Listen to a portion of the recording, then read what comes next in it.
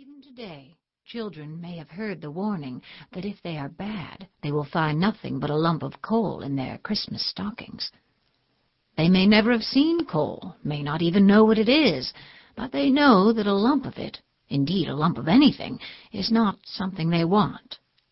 Where oil is seen as a symbol of luck, coal is seen as a symbol of disappointment. It's easy, though, to imagine another culture, one with a greater appreciation of the past, and particularly of the ancient past, where coal's reputation would be quite different. In that culture, the lowly lump of coal would be revered as the fossil that it is. Before mammals appeared, before the dinosaurs evolved, before the continents glided and crashed into their current positions, that lump was alive. It was part of an enormous swampy forest of bizarre trees and gigantic ferns, monsters of the vegetable world, as one 19th-century writer described them, that are no longer found on Earth except for some that survive in greatly shrunken form. Most coal beds were part of the first great wave of plant life to leave the oceans and colonize the land, paving the way for animals to do the same and sheltering them as they took important evolutionary steps. In other words, coal is the highly concentrated vestige of extinct life forms that once dominated the planet, life forms that were themselves a critical link in the chain of environmental changes that made the emergence of advanced life possible. If coal were not so plentiful, one could imagine it lovingly displayed in museums, placed next to the generally much younger dinosaur bones, rather than being burned by the trainload. Even more fascinating than what went into coal, though, is what has come out of it, enough energy to change the world profoundly. For billions of years, almost every life form on Earth depended for its existence on energy fresh from the sun, on the, quote, solar income, end quote, arriving daily from outer space, or temporarily stored in living things. Like living solar collectors handily dispersed all over the planet, plants capture sunshine as it arrives and convert it into chemical energy that animals can eat. And plants don't just convert energy, they store it over time, holding that energy within their cells until they decay, burn, or get eaten, or, in rare but important cases, are buried deep within the planet as a fossil fuel.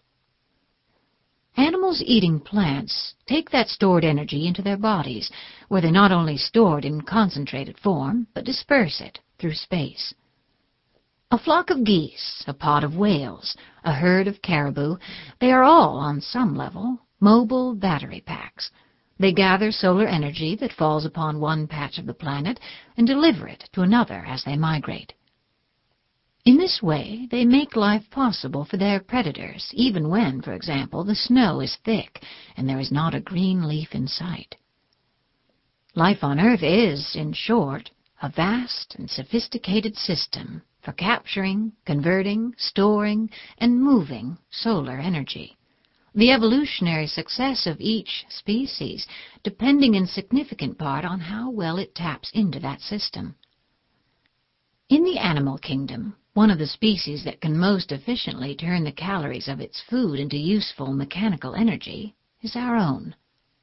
Humans need about half the calories that, say, a horse needs to exert the same physical energy. Our metabolisms are astonishingly energy efficient, and that undoubtedly gave us an evolutionary advantage over other species. Perhaps this advantage helped give us the big brains we needed to figure out yet another way to tap into the stream of solar income captured by plants: fire. By burning plants, especially plants we couldn't eat, like trees, humanity leaped beyond the physical limits imposed by its own gastric and metabolic systems and released far more solar energy than ever before. It was, of course, a momentous step. Fire is one of the distinguishing features of our species. Only people use fire, if by people we include the primates that would eventually evolve into people, because we began controlling fire perhaps some 500,000 years ago, long before Homo sapiens emerged. This new means of controlling energy reduced our vulnerability to the forces of nature, particularly during the long ice ages that repeatedly gripped the earth and helped make us fully human. Eventually, people stopped wandering across the land hunting and gathering food and began to grow it instead, a milestone archaeologists generally consider the beginning of civilization.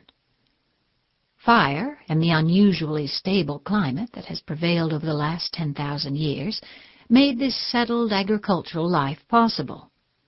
Fire let people clear land for crops, using much the same slash-and-burn methods threatening our rainforests today, and made digestible the cereals they planted. In these more permanent settlements, people eventually learned basic manufacturing skills, like firing pottery, baking bricks, and smelting metals, ways to make products that would last, for societies that would last, at least as long as they had fuel. Many of these early artisans turned to a fuel that would be an important bridge between wood and coal, and is akin to both of them: charcoal. Charcoal is wood that has already been partially burned.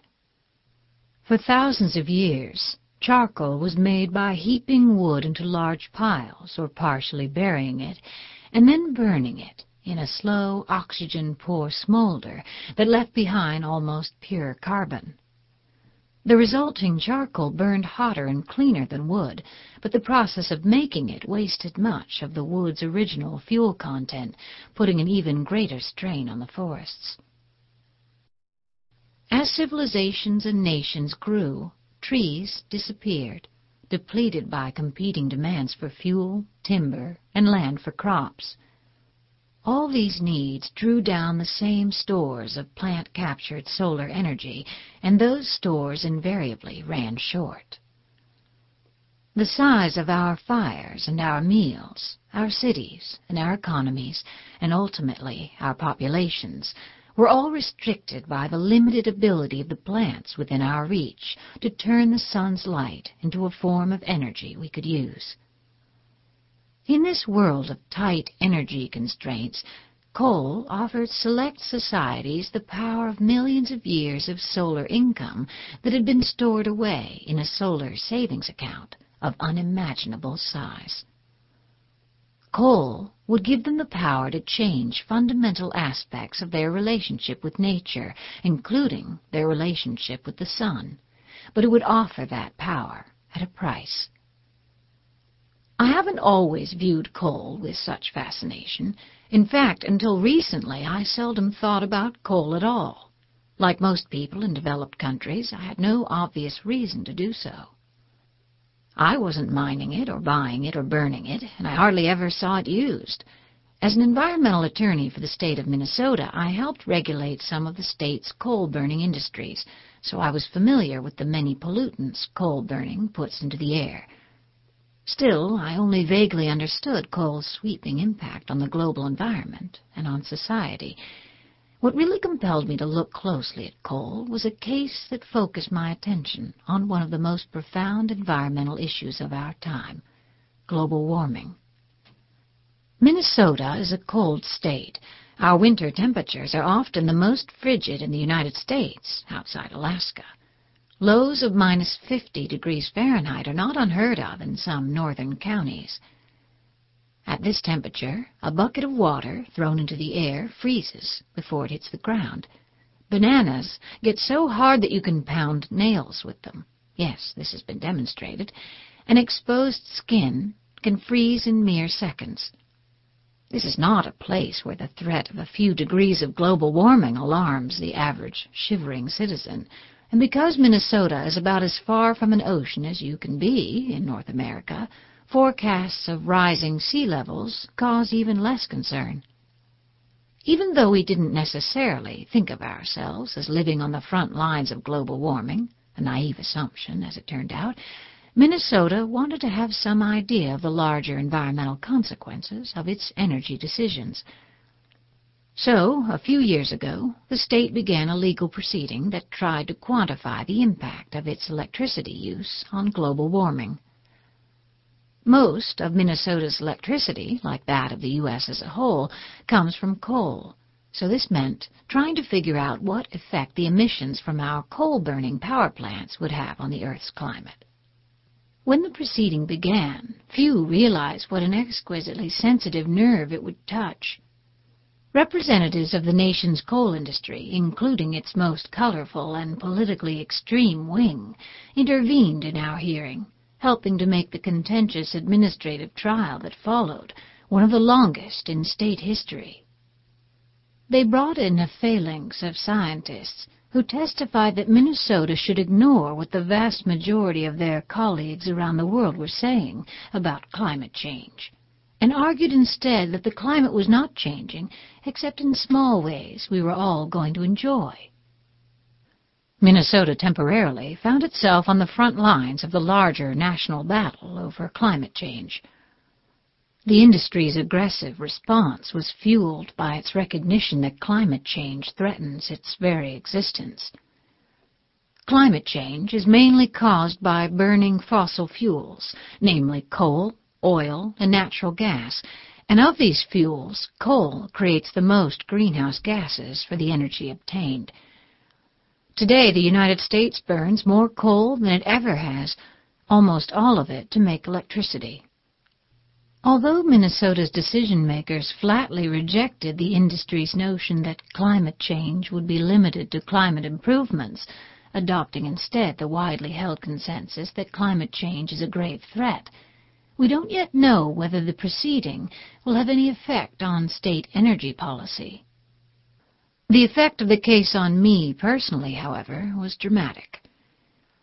I was left not only deeply concerned about the changing climate, but thoroughly intrigued by the lump of carbon at the center of the storm, this often overlooked fuel that reveals so much about us and the world we've built.